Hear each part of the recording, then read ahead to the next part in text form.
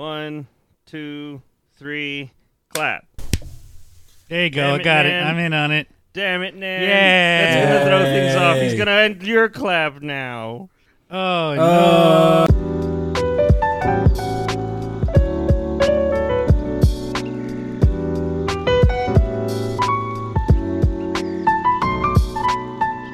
Hello, everybody, and welcome to another episode of So Did You Like It, a film podcast to go with the thousands and thousands of other film podcasts. We're not going to be critics. We're not going to throw numbers at you. We're just going to ask at the end of the film, so did you like it?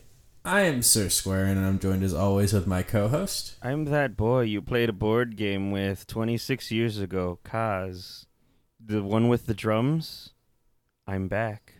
And as I call my therapist, we have started watching Jumanji. Or not started, we did watch Jumanji.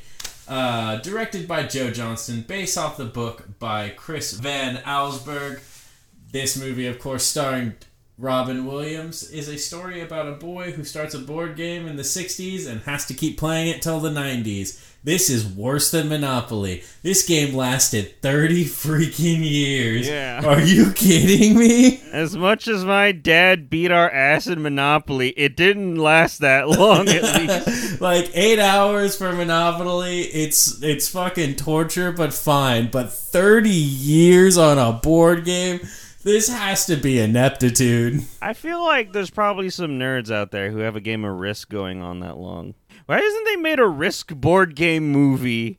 Well, I guess that's just any war movie, right? Like old-timey war movie. Oh, but I forgot. This isn't a board game movie. No, this is disqualified, not a board game movie. Sir. Clue is still superior. Haha! Fight us on it, because this is technically a movie based off of a children's book about a board game, and then would go on to be made into a board game. But, like, little fun fact about the reason why Jumanji was made, like, the actual original book, it's because the writer actually legitimately hated Monopoly. It was just like, it takes 8 hours, you learn the worst freaking lesson ever. How about I just write a book about a really cool board game where people are like, you know what? That would be life-threatening, but it's still better than Monopoly. I feel like you learn a very important lesson is that capitalism consumes everyone until only one person is on top and the others go bankrupt. And you've actually realized that you sold yourself long ago because you have no morals. All you care about is getting more money. But you got a great hotel spread on Broadway. Oh my gosh. The rent there, the way it pays for your lifestyle, it's beautiful. I can afford to just go to jail and fuck off for a few days, years. I don't actually know the time scale in Monopoly. At that point, you wish to go to jail. Did anyone play Jumanji? The board game? I played Jumanji. I played the board game. We had the board game. I remember playing it once as a child. Once. Because I think we found it incredibly dull. It wasn't that bad. Like, it was just, it was like a weird... Okay, so, like, since this movie has that whole, like, teamwork vibe to it, like, that's what the board game tried to emulate. Like, you'd have to draw a card, and it would, like, you'd read the special code on it through this little, like, 3D reader. And you'd have to do some sort of challenge together within a certain amount of time. And like we needed this many sabers to vanquish the fucking tarantula or whatever the fuck. Load your musket quick enough to go against Van Pelt. Yeah. That fucking Van Pelt, I don't remember him that much from the board game, but in this movie, all right. Let's just lay bare all of our fears right now on the table, because specifically the wording on Van Pelt is it's someone, or he takes the shape of someone who makes you feel like a child. So who gives you that, like, childhood, like, fear? Who would be your Van Pelt? You know what it would be, probably? It wouldn't be one person, but, like, a chorus of, like, authoritative figures from my past that would make me feel like a child in trouble. Oh my god, so many, like, faces vying for control of Van Pelt. Exactly. We're, like, just telling you, like, how much trouble you're in and how bad you've done. You'll never be an upstanding boy of good repute. Exactly. Just always a child, never an adult. I don't know why I made it sound like you go to, like, some fancy rich boarding school. I go to the parish boarding school. But of course, named after your own parents. That's gotta be really... Existential. Oh, I guess before we move on, I should miss mine, which is not as more ridiculous, but not as actually scary. Because, like, I was a fucking coward as a kid. I was scared of everything, and now I love horror, and everything that scared me, I'm just, like, fucking in love with. Yeah. But now I just imagine Van Pelt, with the whole, like, khakis and the whole, like, little explorer's hat, but it's a xenomorph.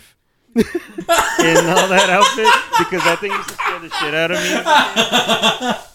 And so it's just like going around like just, oh no, there's Van Pelt. I love how real. I love like your vibe for it. Yeah, it's just like I went for like real like fucking terror in like reality. You were just like, dude, a fucking alien in an explorer's outfit. That's just scary. That's what scared me when I was a kid. Like I was like. We would go to like because I would see the movies and I would like have to close my I'd have to like cover my ears and close my. Well, actually, no, I only did that for jump scares, but I had to like close my eyes because it freaked me out as a kid. And then like we would go into like Halloween shops and they'd have like alien stuff there, like when it was popular-ish. And so they had like little like costumes or little like monitos, whatever, that would freak you out. And I would like have to like hide against like my mom's back the entire time we were there until we left. Like, okay, yeah, I'm saying like actual shit. But like the question is something that would make you feel like a child. So when you watch alien movies now, do you still get scared like a child? No, but if I saw one in real life, I'd be like, it's a fucking alien. It wants to scoop out my brain or put a baby in me. I'd be scared like a fucking adult if you saw an alien. I didn't feel like I was cheating, but I'm gonna give a better answer by the end of this podcast now. I'm just yanking your chain, man. You don't have to change your my answer. answer's not good enough. I'm sorry. I thought I was digging deep, but no. Not good enough for this podcast, he says. Your answer was as good as Alan Parrish is at playing a board game. I don't know. I got other answers, but it's like some random stranger who, like, as a weird, scared little child who I just, like, waved to once out of a car, and then he flipped me the bird. And for some reason, that makes sense. For some reason, just in my brain space and my memory, he looked an awful lot like my uncle. It wasn't my uncle because he had no reason to be there at that time, but he looked an awful lot like one of my uncles. But I don't know. It's like alien scarier. This personal, I shouldn't have gone on you. I'm sorry. Alien scarier than fucking Sergeant Slaughter giving me the bird. Sorry, my uncle looks a little bit like Sergeant Slaughter. If any of you are familiar with wrestling. Moving on from my traumatic... I brought it up. I was the one that wanted to say, like, hey, what's the thing that would freak you the fuck out? All right. We went from, like... learned things today. We went from, like, yeah, Squaren had, like, some problems with, like, authority figures in his life throughout his time to now, like, we're really digging deep on Kaz's psyche, so that's great. Hey, this is a very personal episode of So Did You Like It? Yeah, this is the one where we really dig in. So, what would you do if I were gone for 26 years?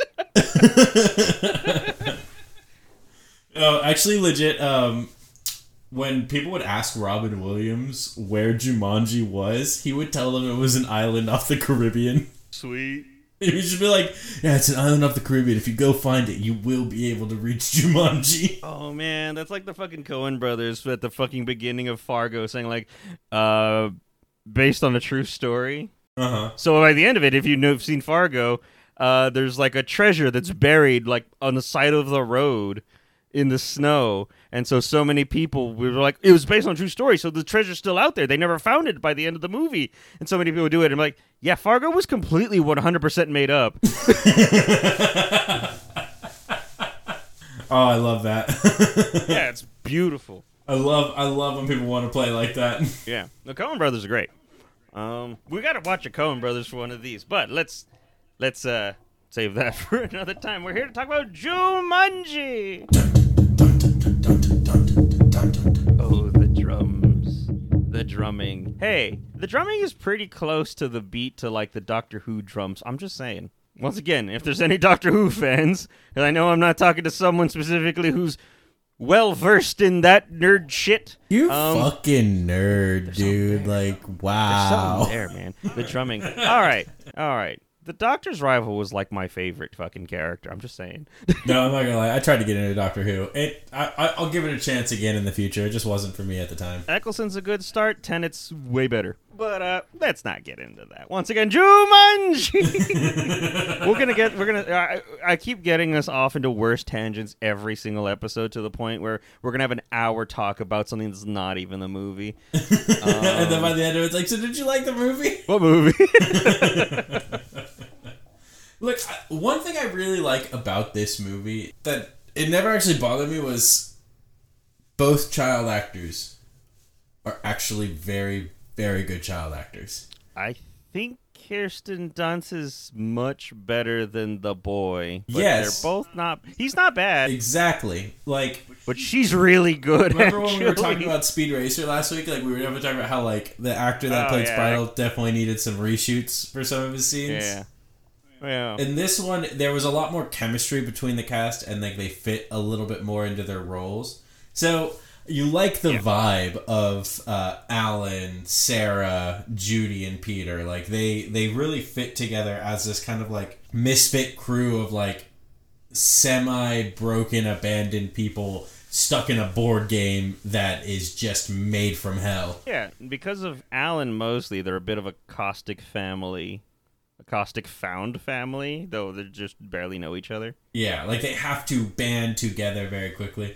Oh my god, I love when we got to the end of the movie and they got to finally meet Judy and Peter, like, in this new timeline, and you were just like, do you think they were born with the memories from the game? Yeah, no, I made the joke of like, Alan, we were born with the memories. We remember the game. No, dude, like, fuck that. Could you imagine being a baby and, like, immediately, like, remembering all this stuff that you come out of the wound. Dun, dun, dun, dun, dun, dun, dun, dun, dun, dun. You're a baby born with PTSD, thinking that there's a lion around the corner, a purple flower is gonna grow out of nowhere. I was a monkey open your child. Kitchen door, just a bunch of monkeys everywhere. Hey, okay, so the visual effects for this movie mostly fine. The practical effects were good. The monkeys fucking sucked. Oh, the monkeys were not good. The monkeys did not age well. They look like fucking garbage, and boy, do we focus on them a lot. And they had too human of faces. Yes. Like, it just didn't... It felt weird, and, like, their teeth... Oh my gosh. You can totally see why people needed Sonic to be redesigned. Oh, yeah, 100%. I've freaking rewatched Sonic recently, and I'm like, was this really the better design? I mean, like, he looks okay, but, like, wasn't this the original design? And then I had to Google while watching the movie what the original design was. I'm like, nope, yeah, no, this Sonic's good. It's a good Sonic, never mind. No complaints, no notes, it's fine. Yeah, no, if someone wants to re-release Jumanji and just kind of touch up the monkey scene, really appreciate it. But let's be real, these monkeys are super resourceful because they go from, like, raiding a kitchen to busting out of the locked kitchen, dividing themselves into, like, basic groups, completely dismantling the police department, and causing mass looting throughout the entirety of the town. They drove a car. They stole cars. They stole a police officer's bike. Like, they were driving motorcycles. Yeah. Except that one idiot that got stuck in the fridge. We have a loser. Oh, and then, of course, they instantly knew to loot an electronics store. What was that? Was that just like... Okay, all right. I'm gonna chalk that up to an idiom. I'm gonna say that's a monkey see, monkey do, because everyone was looting at this point. No. If everyone was looting at this point, this would have been one of the first stores to go. The monkeys were the first one to loot this store. So are the humans the monkey see, monkey do? Oh, it might be. Ah! We're nothing but apes. That's what it is, man. Jumanji's just an art piece to show you the reflection of humanity. Jumanji is the mirror. We hold us to ourselves, and we really truly see what we truly are. Jumanji is that moment where you're just like, hey, society, here's a mirror. This is you. It's so deep. Oh, you know what we didn't mention? This is our second Robin Williams movie. It is our second. Wait, is it our only second? No, it's our third Robin Williams movie. Third? Yeah, August Rush, Hook, and Jumanji. Yeah, August Rush. I try to forget that was a thing. Yeah, that's right. It's our third Robin Williams movie. I'm sorry, our second good Robin Williams movie. There's no shade there. What? I'm not saying shit. Yeah, and I'm not gonna lie. Every Robin Williams movie it's a touch of nostalgia every time you watch one. I think we grew up with appropriate age where it's just like, yeah, no, he's the genie. He can do no wrong. At some point, there will be a moment where we're gonna have a podcast episode where we're just like, and that's it. We have now watched every Robin Williams movie. Tune in for our special episode about Mork and Mindy. I can't wait till we watch 1 Hour Photo, and he goes on for unreasonable amounts of time about Evangelion. That's what I'm gonna need to have, like, Tucker just, like, edit in like the music, the background. Or the main theme, yes. Oh gosh. I can't remember the name of the actor, but he's in like everything in this era. The guy who played his dad. Jonathan Hyde. Yeah, this guy, I always, so it's one of those, like, I always see him initially as, like, the butler in Richie Rich with Macaulay Culkin. But, yeah, because he still, like, plays, like, that prim, proper guy. But, yeah, as, like, his father, he's kind of a dickhead. He's a real piece of shit. Oh, you must... the bully's picking on you. Well, go face him like a man. It's like, Dad, they're gonna kick the shit out of me. Yeah, well, no parish is gonna be a pussy, so go on, child. And yes. then he gets the crap kicked out of him. No chance. Like, this kid is not able to put up a fight because there's like 5 bullies. Yeah, no, the dad definitely notices there are 5 kids and expects his kid to win in a 5-on-1. I wanted the shot of, like, the dad, like, okay, yeah, later on he does say, is like, oh, if I'd have known there was so many of them, kind of thing. But whatever, like, I would have loved that shot of, like, the dad looking out the window, seeing his kid get the crap stomped out of him, and just being like, he's a failure. I disown him. No, I wanted him, I just wanted to, like, be looking out the window and it's like, yes, take that, you little shit. Really, give him the business. Teach him to be a man. Speaking of business, his dad owns a leather shop? Is it a shoe shop specifically, or is it a shoe shop? And by the way, you said you remember this guy because of Richie Rich's father. That's all right. I remember him as that prim and, like, complaining dude from Anaconda. Oh, yeah. Yeah, he is the guy. He plays the same guy. Dude, no matter what role he's in, he plays the same guy. He's also in The Mummy. Yeah. All right. This is our second movie with that guy, I think. Until you tell me. And trust us, was also not the in last. August Rush, or if he was in the King Arthur movie. I don't know. No shit, he was. No, he was not in August Rush or King Arthur. Don't worry. But, he was in Dinotopia. That's what we're doing next. Dinotopia, everybody. What? You're not excited for that? I've never seen it, actually. I don't even know what Dinotopia is. Is that like the failed Pixar movie? No, it's an old thing based off of a novel. It's one of, like, those made for TV. It's not the one where they all die at the end, is it? No, it's dinosaurs. Okay. No, wait. I That's gotta a TV ask. show. In this movie, which card or which challenge was your favorite to watch? The spider one, because that's when I got to just leave and go make popcorn. Doesn't fucking count. All right. The favorite one to watch? Yeah, like the one that's always just like, ooh, this one's my favorite. Oh, interesting. I never thought about that. This movie in those terms. If you want me to go first, I'll say that, like, one of my favorite sequences that always gets me excited is the when the flowers and the, like, yellow pod plant grow. Yeah. And, like, you see the vines crawling all over it. I really like how that, like, really sets up how this movie's going to, or this game is going to change a lot of, like, this town, just, this is like an out of control situation already. Okay, all right. I think I'm gonna go with one that I think is, like, basic bitch answer, which is I think the one that like most people think of, the main one that people think of, and that's gonna be the stampede probably. Yeah. Because like you get that rumbling and you're like, oh, what's going on? Like as a kid, we're like, what's going on? And then he yells, it's a stampede. Which when we were watching the movie, I said, hey guys, guess what a dummy cause was as a baby. This is the movie where I learned what a stampede was. I never heard that movie or that word before in my life until watching Jumanji. But also, I'm going to also give it to the stampede because, one, it almost fucking kills that child when they're, like, stepping on the fucking car. The elephants are just, like, fucking ready to just body this child. And then my favorite also part of the stampede is the little winded rhino at the end of it he's just working to keep up. And he's just going like, just like right at the end of it. He can't keep up. He falls further and further behind the more we see him. And God help me, I love him. He's doing his best. He's my favorite character in the movie. You want to know what every time I think about when I see the stampede scene? What's that? I would think about the TriStar picture commercials that would come out or that would play before like every single TriStar movie like on VHS. Because they use that sequence as like a trailer shot, you know. It's a stampede. So I would see that over and over, just the shaking of the statue buses, like it's a stampede, just like TriStar Pictures at home, like buy your VHSs today. You're right. Yeah, I do remember that. Those damn, that's a hell of a recall.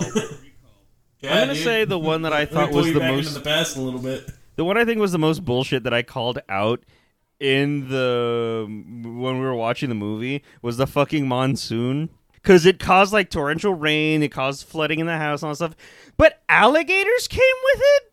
As in like, oh, for every monsoon you get 2 free crocodiles. 2 free crocodiles. I was making fun of someone else because I remember by the end of it they did say it was crocodiles in the movie, and so I was calling them crocodiles, and someone else watching with us called them alligators. And when they called out and they said, "Oh, those are crocodiles," I said, "Gotcha, nerd! They're crocodiles." But yeah, for every monsoon you get 2 free crocodiles. That's bullshit. That wasn't in the rhyme. I wasn't given any clue to these. Hey, that was bullshit. I think the monsoon is fucked up, bro. But it's just a little wet. It's a little wet and a fucking bit of scaly fucking gnashing teeth. It's fun fact for this particular scene actually. Robin Williams would wrestle too hard with the actor in the crocodile suit because he would legit forget that it was an actor in a suit. Wow, that's great. And he would just be like full on crocodile hunter style trying to turn them over and everything. This might be a bit of me misremembering like a factoid from long ago from my childhood. But did the Jim Henson Company make The Lion? I feel like that's a thing I heard a long time ago. Let me see. And The Lion, when you see the practical effects version of The Lion, looks pretty neat. It doesn't look believable completely. It looks like a doll, but it looks pretty cool. And it's a practical ass lion. The animatronics was done by Almaganted Dynamics. All right. They did the visual effects for like Starship Troopers. They worked for Alien 3. Okay.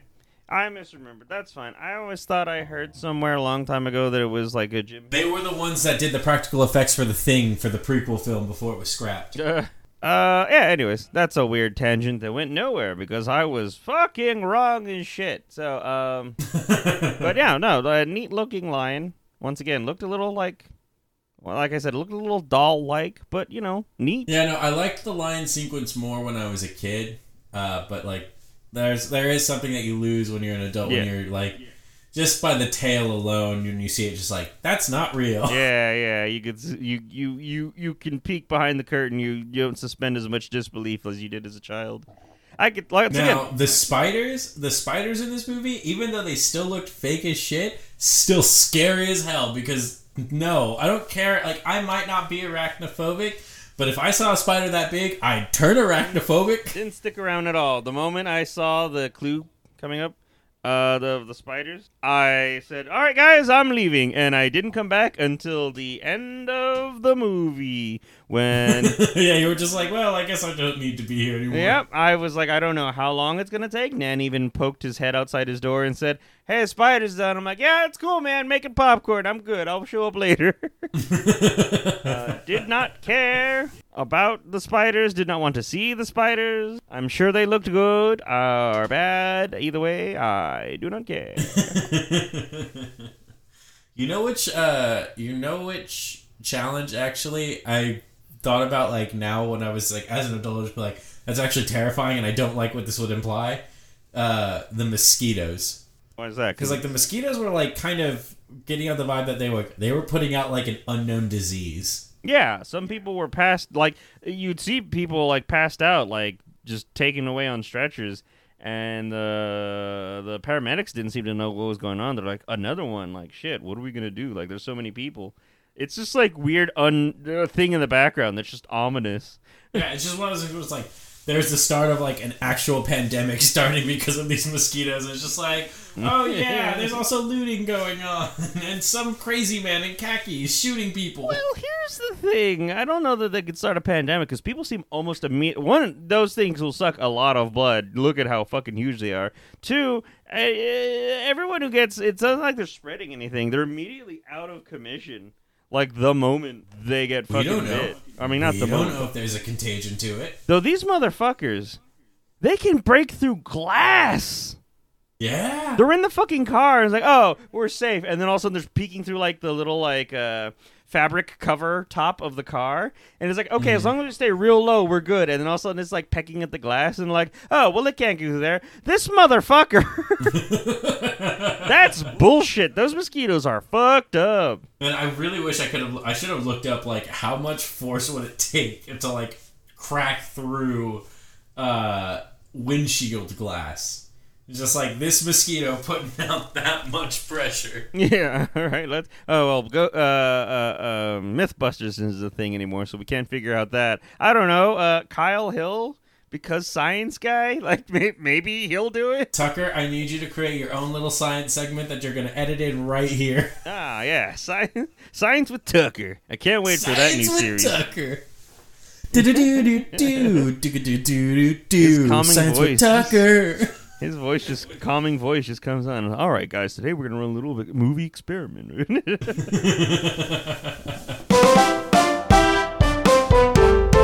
What's going on? So did you like it, listeners? Today we're doing another little movie experiment, and I'm just kidding. I don't have the ability to do that, but thank you, Kaz. Yeah, you're welcome for the fucking show idea. I'll be accepting residuals. I think there was one other, like, really fucked up. Oh, this is where I want to talk about, this really illustrates the difference between, or how big the disparity, especially at this time, between practical effects to special effects. The quicksand. The moment they get sucked into quicksand, it looks like garbage. Oh, it looks like Super Mario going through a fucking painting. You're just expecting they're gonna fall through the floor and be like, whoop, whoop, whoop, whoop, whoop, so and then they fucking, let's go, and all of a sudden fucking Alan Parrish is there, just in the desert, just being like, I don't know what the fuck is happening. Ah, wah, wah, wah. Anyways, doesn't matter. But like, when he fucking, when they all he sees is a bunch of little mushroom creatures saying like, step on me. But yeah, he's back. He falls to the floor and he's in another world for another 26 years. How fucked up would that be? But Alan Parrish failing at life. But when Judy, I think Judy was Kirsten Dunst's character, when she is able to roll the dice and like stop the progression of the quicksand, his face is stuck in it. And it's practical. They just have him just standing or sitting or laying down in like a thing, and then just put like fake little foam floorboards, and it looks infinitely better. Granted, I don't know, you couldn't do that in motion, or maybe they couldn't think of a way to do that in motion, but like, I don't know, like... Oh yeah, no, let us build a quicksand pit real quick. I'm just saying, like, you go from really bad CGI of them falling into like, hey, look, these foam boards, they work. That looks good. I fucking dare Say, practical you. effects look great. I dare you to film your own scene with your own practical built quicksand pit. All right. You just have to give me whatever the budget there was for this movie. I think you just need a couple bags of sand and your own grit and determination to dig a hole. I don't know that I'm going to spend the full budget, but you need to give me the budget of this movie, and then I'll do it. Am I going to make money back from this? Probably not. Who the fuck cares about some dickhead? Fuck you. Just like, hey, look, this is what it looks like in quicksand, guys. I made this movie to prove someone. I'm winning a bet here. Wrong. Help me recoup my losses because he's expecting it back by the end of the year. Seriously, he's going to break my kneecaps and make me walk home. And those won't be special effects either. Oh gosh, no, but you're right. You're right. The quicksand did not look good, and then like, to switch to such like really well done practical effects, especially when they cut to the stuntman who is like half his body is being suspended out of like the floor, and he's just like waving around and everything, and like the ants like looking at the at the ceiling, just screaming. Yeah. Oh, how about that ant though? Dear Lord, she just. The ant is like one of the real MVPs of this movie. They don't show her too much, but it's implied that she's really doing a lot. Or really trying for these kids. She is a single woman who ends up taking care of her recently passed brother's kids, turning her into a single guardian. Yeah, of 2 kids. Of 2 kids. Both growing through really intense personal loss. They're just suddenly hers because it was a freak car accident where they just died. And then she's taking on these 2 kids, relocating them into a new house, trying to make sure they're adapted to school. It's like, yeah, she's even... There's never a bit of, like, cynical, like, ness to her. There's never a bit of, like, a struggle. There's never a this is too much. She's just kind of like at a point she's like, okay, are you kids okay? Y'all seem to be like troubled by something when they're hearing the drums. She's like, do you need me to stay to see y'all to the bus? Do you want me? Is that what you want to do? When she finds out they're in danger? Is that what your parents would do? Is that what your parents do? When she finds out they're in danger, the first thing she does is like, please, I need a ride. I need to go see those kids, kind of thing. And, well, there is one little time where, like, she says something that's, like, super relatable, and that's after, Peter sees the bat in the attic when they just move into the old parish place. And, there's this moment where it's just like, if we hurry up, we can have ice cream. And then she whispers, and bourbon. Hey, I'm a loud homegirl to get a little bit of cope. Yeah, like, I get it. I totally get it. Especially when she's, like, dealing with, Judy, because the way Judy's coping with it is telling the most outrageous lies to strangers. And, like, she's there having to clean it up. Like, she tells the real estate agent how their parents died in this, like, horrific accident, to where she's just standing there, like, jaw dropped, like, horrified look in her eyes, and the ant just comes up. They died in a car accident. It was sudden. Just she's dealing with it in a weird way. Yeah. And that's actually the first part where I was like watching this. I was like, oh fuck, Kristen Dunst is like a really good actress, like even as like a fucking little child. I mean, you knew this if you watched like Interview with a Vampire, but like you see her here, and yeah, she does the whole like, you know, sob story, like really sad, tragic, and then she goes immediately from like getting out of view to like skipping and laughing and kind of like, you know, I got away with a lie kind of thing. There's that, and then also when she like goes and like sneaks into her brother's room, like when they're like at night, and they're just talking about how much they miss their parents and, you know, how much they really have each other kind of thing. And I was like, fuck, this is a really good scene. That's where it showed they had really good chemistry. Yeah, when like they reveal that of course the sister knows that the little brother can talk. It's just he doesn't really have anything to say to anybody right now. Yeah, they really didn't go too long with the whole he doesn't talk thing. Well, it's just he doesn't want to talk to, like, he only wanted to talk to family that he was close to, so it was only his sister. And then when he gets stuck in this game and then meets Alan, who is this man who has been lost in the jungle for 26 years by himself, already a lonely boy when he lived in society. Like, it was easy for this child to immediately kind of just, like, be able to connect with him and, like, lead him into helping them play the game. I guess so, but I'm just saying from a storytelling perspective to the audience, it's one of those, like, you set up this, like, yeah, he doesn't really talk that much, and then, like, immediately he talks to, like, every other character that's going on here. I mean, sure, it's okay, like, yeah, I guess he just doesn't talk to strangers, and that's a thing that we could have just, like, set up, but, like, yeah, I don't know, just... Oh, yeah, but, like, he's not even really talking to his aunt. Yeah, I guess so. It just, once again, it just, from an audience perspective, I'm just like, oh, yeah, this bitch just starts talking, like, right away, like, once we start meeting, like, other main characters. Because I guess it'd be too cumbersome to try to have him not talk. Well, I think when now that I think about it, we only ever see him talking to Judy, Sarah, and Alan. I don't think he ever talks to the cop. Well, he never really needs to, but yeah, it's not invalidating what I was saying.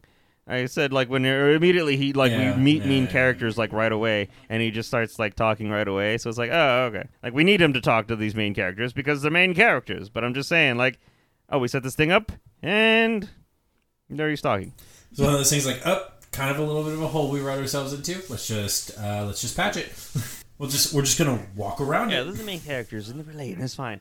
I feel like they also kind of are a little wishy-washy on, like, Alan is like a child in a grown man's body, but other times he's a grown-ass man, and then other times he's his father. Which I like the parts where they reference where he basically becomes like his father. It's the Alan Grant with both characters named Alan. It's the Alan Grant School of Growth. Where it's like, hey, look, he's kind of a shit with the kids, but he's learning, and he becomes better over time. Alan Grant School of Growth is the weirdest thing I've ever heard. I don't know why, but I don't like the sound of it. It's a parental maturity, we'll say that. Yeah, there are sequences where he does it right, though. I do love that little moment where, before the stampede, where Sarah and Alan are arguing, and Alan brings up, like, Sarah's, like, childhood boyfriend, Billy, who is, like, not even really... They were never even dating, you know? Yeah. I don't know that it's ever confirmed or not. I feel like it's one of those, like, it was 26 years ago. Does she really remember all that, you know, explicitly? And also, like, you know, or, like, dating at that age or is at that just many, like, after that many years, at that young, did she really consider it a boyfriend at that age? But, you know... after a while, but like at that age, they probably would have considered it. Who knows? I don't know. I like the idea that it's like the nebulous and lost to time, but it is a funny argument.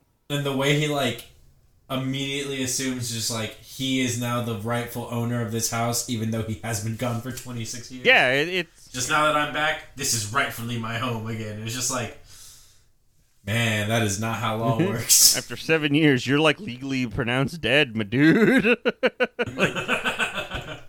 You're right. This house is your final resting place. But yeah, he has a kid's notion of what property rights are, I guess.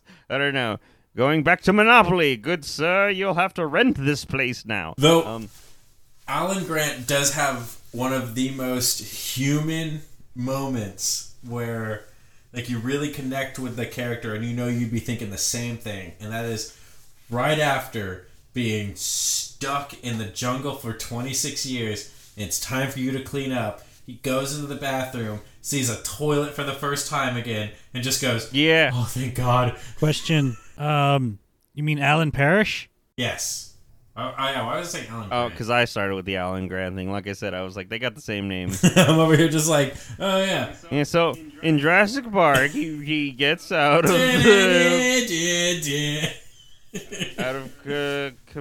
Costa Nublar or whatever the fuck it was. And then he sees a toilet, and he's like, thank God. No. Yeah. Sorry, I was following along. I didn't even actually realize you were saying the wrong name. And this is 100% my fault that you were saying the wrong name. Also, he says, thank you, no more banana leaves, insinuating that, like, so happy to see toilet paper again. Yeah, I had to wipe his ass with fucking bananas. Banana leaves and sand.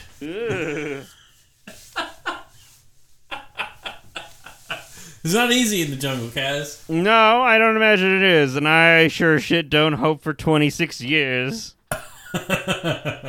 in the jungle. What happens?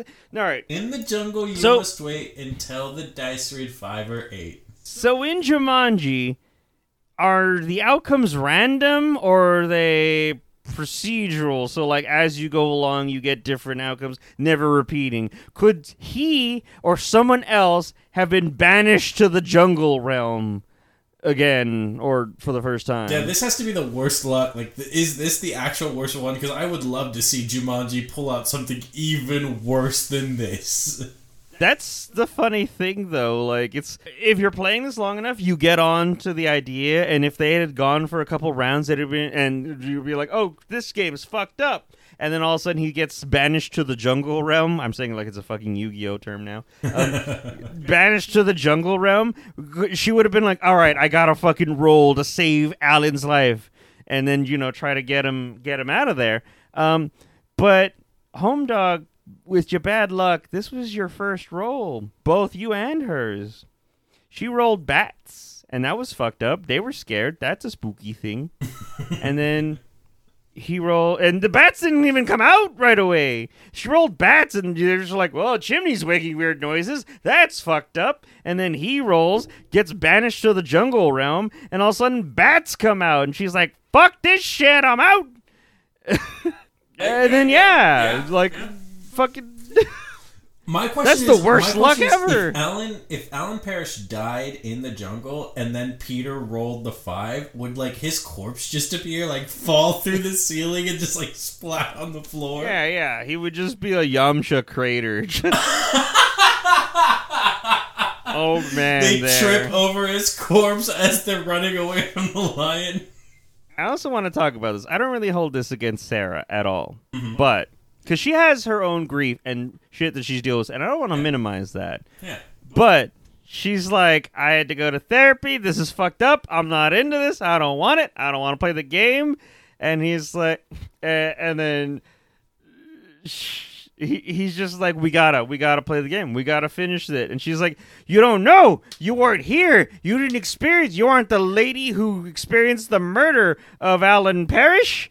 You don't know what it's like to have to go through that therapy. And I'm like, lady, at least you had access to therapy. This motherfucker, as a child, was sent to a jungle to survive for 26 years and no human contact that I know of, that we know of. He doesn't mention any human contact. I don't want to play like fucking sympathy Olympics right now with who's got it the worst, but like, damn. You had a support system here. Yeah, you at least had a therapist. He had banana leaves to wipe his ass with.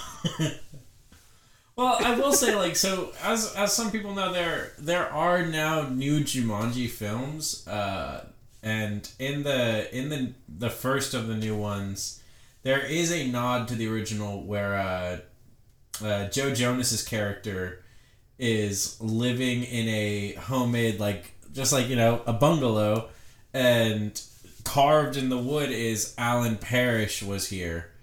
And but the problem is that with this is also insinuating that he wasn't stuck in just a jungle, because Jumanji was apparently its own little fake reality marble island with its own like brimming economy and market system. I would love to address this if we ever watch the future Jumanjis, but they didn't have this in mind, and I don't know what to make of this.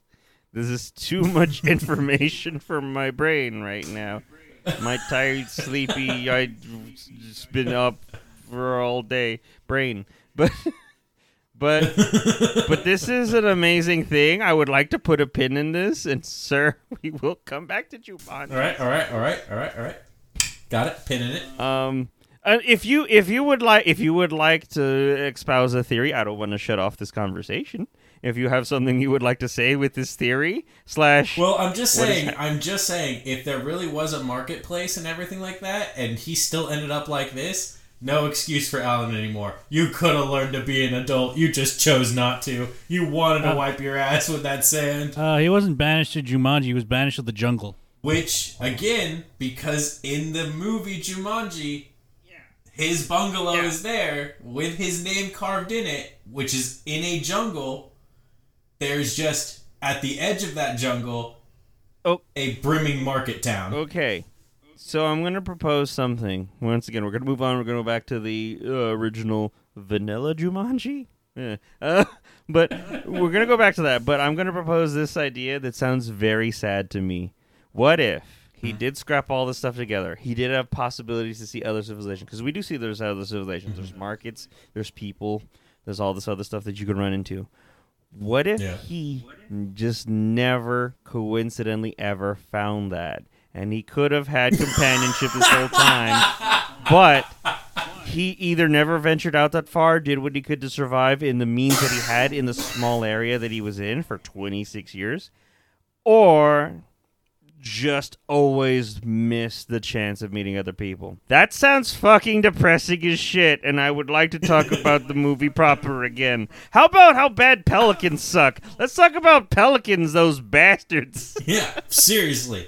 Never play a board game because a pelican just might come out of anywhere and grab your board game. Those fucks. And then take off faster than normal pelicans should be able to take off. Alan, being like the fucking like jungle survivor Chad that he is, just reaches in, grabs a fish from this river, and is like, I will fucking trade you, and like holds it up to like the fucking pelican, and the pelican's like, yes, maybe, and then he takes the fish, and then he kicks the board down anyways. I'm like, you knew what you were doing.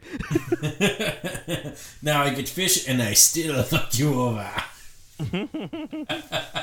But Peter, the absolute like mad lad that he is, was able to grab the board game still. With a perfect move, grabbing that board game. Can we also... have we talked about Carl? We have not talked about Carl. Carl is an interesting character, because when I was a kid, I didn't understand Carl except for that, like, he was, like, Alan's key to the past, you know, besides Sarah. But then also, like, the importance of Carl and what he was stating came to me because he was just like, I've got this new shoe, and, like, I think it's going to be the home of every America if I can get, like, Wilt Chamberlain to wear it. And then you realize, like, it's 1969... and this guy is showing this kid the very first popular basketball shoe. And I was just like, holy crap, this would make this man richer than Eddie Wood. Yeah. Like, Carl is here going to, like, straight up explode the sneaker game. He would have, were it not for Alan. Except Alan fucks him over. And then Carl makes some bad career choice and becomes a cop. He could have been a Could fireman. have fought fires and rode down a sexy pole, but instead you became a cop. He tells himself out loud, he's like, I should have been a fireman. Because holy shit, in the span of Jumanji, when it goes to our flash forward to the future, boy, is he having a bad day. Yeah, it does not go well for him. He loses legitimately everything. Including his coworkers. He fucking runs into a guy who's disappeared fucking over almost 30 years ago. Monkeys take his car, shoot his gun through the roof, drive off with it. He loses the door. He loses the car. To a giant vine. He finds the aunt of these two little shit children, then goes to the house. Gets really excited because it's going to be the first time he gets to kick down a door. Monsoon causes door to explode with floodwater. How about that door, though? Like, water was coming out of it from pretty fucking high up. And he's like, oh, I got this. As if you were going to kick down that many pounds of pressure. Sometimes a man just really wants to impress someone in the dumbest ways. He didn't seem to barely know her at all. Actually, in this small I was in a small bullshit town. How does he not know her? But yeah, it seemed like they just moved in, so never mind. Withdrawn. But yeah, and then he's just floating down a street on a door, and fucking crocodiles just passing by. This fucking poor Carl, man. Poor Carl. I'm very glad that when we see the new timeline, Carl is definitely like happy, still working for the company, probably super rich, and is playing piano like a pro. You know what I do like about movies of this era, though? This has to do with Carl, but not just Carl. Characters just, like, bad shit happening, and they just, like, start screaming. their reaction is just like ah. Whereas I guess is why like I start doing like the like me panicking, have no recourse for with the dumb things I say, and I just start going ah. But like yeah, like the vine starts like the ant is like trying to warn him that a vine's coming at him, and he's like what's happening? And then the vine like smacks him in the face, and he just starts freaking out, just like ah ah. And he just like walks out. Same thing when he sees the crocodiles like coming down. He's just like floating, and they very quietly see a crocodile pass them up, and he just like on his door just screams for no reason. It doesn't help him. And then another version where this comes up is what kind of like a Marv type situation, like from Home Alone. Why do I say Marv? The fucking Van Pelt is like on that canoe that the kids booby trap and like fire him into like a wall. And like yeah, when he realizes like oh shit, I'm out of control, he just spikes the camera and just does like the most like effeminate, just like ah. It's great. I like movies being that dumb and goofy. I have to say one more thing that I wanted to always I like always to bring up about this movie is talk about Van Pelt actually.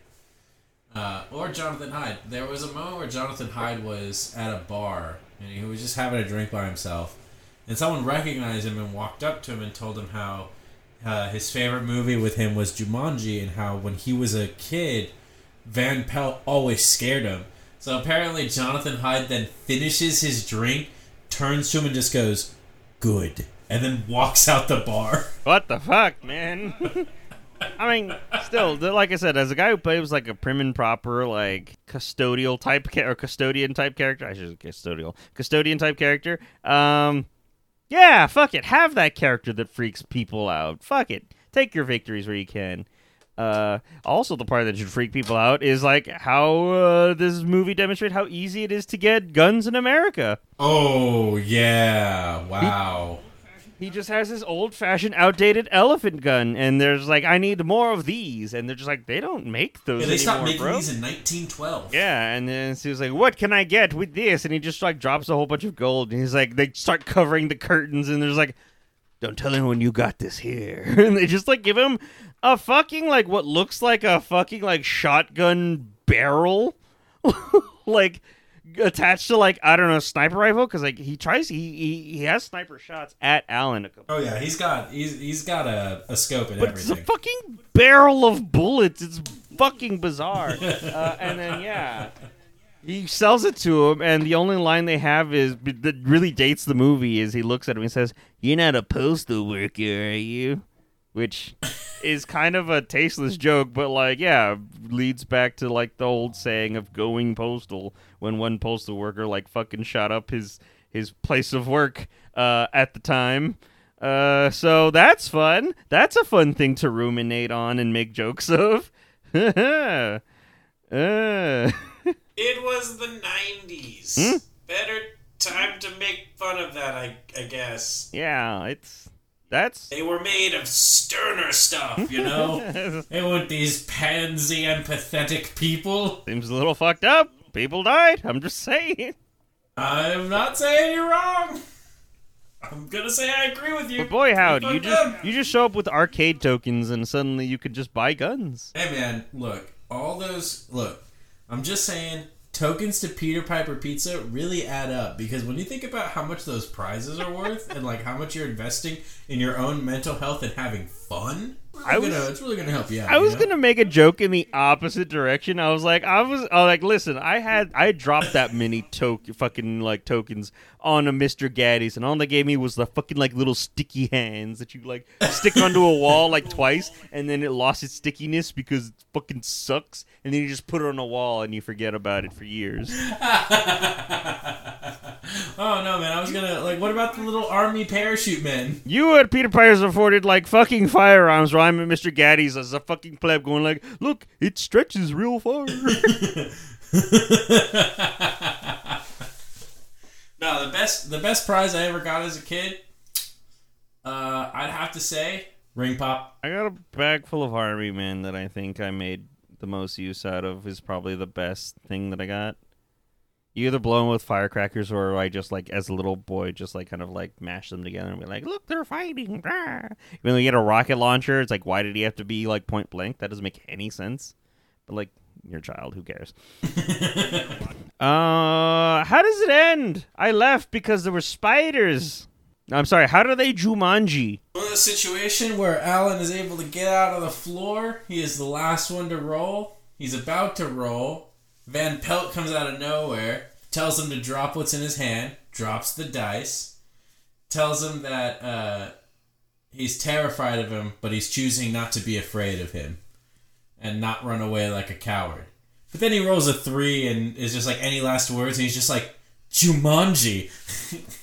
And then we watch like a bunch of fucking like animals and just tomfoolery and fuckery just get sucked into this like Not small my lazy glass rhino. portal. Yes, even the huffing rhino. And then we just see Van Pelt just like shoved into this hole, and his head just like screaming out of it because he doesn't fit, and then he's just like popped through with a little like a, you know. Yeah, his head exploded like a watermelon on re-entry. And then they wake up and Sarah and Alan are kids again, and they're hugging, and Alan apologizes to his dad and tells the truth about the shoe, and everyone's happy. And they throw Jumanji into the sea because fuck this whole experience. Yeah, it's not gonna make its way back out. Then, you know, of the sea. When it's time, it's the future. Alan and Sarah are happily married.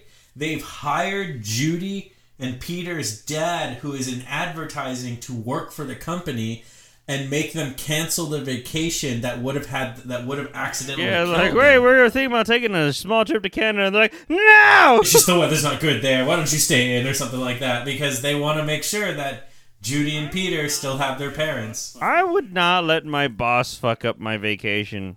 I would still go die because fuck you. You don't... You just signed my paychecks. You don't dictate where I go for my vacation. Right before you die in the car accident, you're just driving, just like, could you fucking believe they were trying to get me to cancel this vacation? Yeah, I know. They're not the boss of my entire life. And then crash. That was dark. Anyway, so Kaz, did you like it? I did. I haven't seen this since I was a child. And coming back to it, it holds up pretty fun. The CGI... a little spotty sometimes, but they're fun characters. You like them. They're good actors. They got great chemistry together. Robin Williams always fun. And yeah, it's a goofy romp of a time. Squaring? Yes. So, did you like it? Yeah, and like, look, this is not a movie that is ever gonna win an award. This is one of those movies that remind you so many why years behind. Watching a movie or going to the movies is just fun. It's just a fun movie. They're like, you could maybe learn a lesson like the characters did, or you could just realize like, this is a solid 104 minutes of just a great adventure, fun comedy, and Robin Williams doing what he did best. You know, it's just fun, and that's what makes a good movie. Yeah. So anyway, what you got going on in your life? Me and Nan are finishing up a lot of video games. We have finished up Apollo Justice. We have finished up Persona Strikers. I'm gonna finish up DMC Devil May Cry within the next 2 weeks. And then it's close to finishing up Guardians of the Galaxy. Which case, we're gonna really just bunker down and get ready for fucking spooky season. We're gonna play spooky games. Because we love spooky games, don't we, Nan? And we love getting spooked. Yeah, we do. So, yeah, we're getting gearing up for October. In the meantime, while we're finishing up games, we might just do Monster Hunter. Maybe I'll get to do a little bit of spooky games here and there early because I want to. We'll see. I don't know. Plans aren't set in stone. But yeah. Doing spooky stuff. And also, I think this Sunday you might be able to catch us on our channel / Pumpkin Panic's channel. Because we're going to do D&D stuff over on Pumpkin Panic's channel. But I think he's also letting everyone else stream it who wants to stream it. So, maybe we'll do it. Maybe you'll just watch us on Pumpkin Panic channel. Anyways, I'm also joined by Sir Squared. He's nice. He seems cool, I think. I don't know. I've never met the guy, but he seems cool when I talk to him. You can see him on twitch.tv/Sir Squared. That's SQUARIN. I forgot to shout us out, but that's fine. You're watching us, or you're not. Who cares? I'm sleepy. He does variety stuff. I think he is been doing Power Wash Simulator and Fall Guys, and the Call of the And I'm gonna dive into Death's Door, and then I'm also getting ready for spooky season. I think I'm gonna tackle Subnautica. Thanks. Subnautica is real bad for me. Anyway, just so you know, we are joined with Kazas from Second Respawn. You can follow them at twitch.tv/Second Respawn, 2ND Respawn. And this podcast comes out every week, edited by our good friend Tucker Wins at Tucker_wins for Twitter, and twitch.tv/Tucker_wins for his streams when he does come back to do some chess, maybe play some Fall Guys or Sea of Thieves with myself. Maybe we can plan something where even Kaz joins us for some tomfoolery and tomfuckery.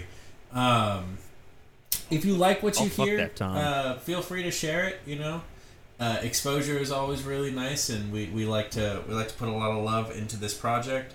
And if you have any movies you want to suggest, please feel free to email us at sodidyoulikeit1@gmail.com. Or if you would like to be a guest next year as we start planning out next year's schedule, you can email us at the same email address to let us know who you are and get a chance to talk to us about that. Next week is a doozy. Next week is the last episode of this month where Kaz will be joining us before he goes on a 1-week vacation and is back for the spooky times. So to go out with a bang, we're going to be doing a little bit of our first double feature episode where we'll be looking at the films Paprika and Inception. But that is next week. We are done with this week, and all I can say is if you hear some drums and you're in a construction site, get the fuck out of a construction site. You're not cleared to be there. This is dangerous. I don't care if you're hearing phantom drums. Go talk to a doctor about that. Jesus Christ. No one cares about safety anymore. I just think it should end on the drums. It shouldn't be me doing the drums. Clearly, Tucker should edit the drums into this after you say that. But in case he doesn't, dun dun dun dun dun dun dun.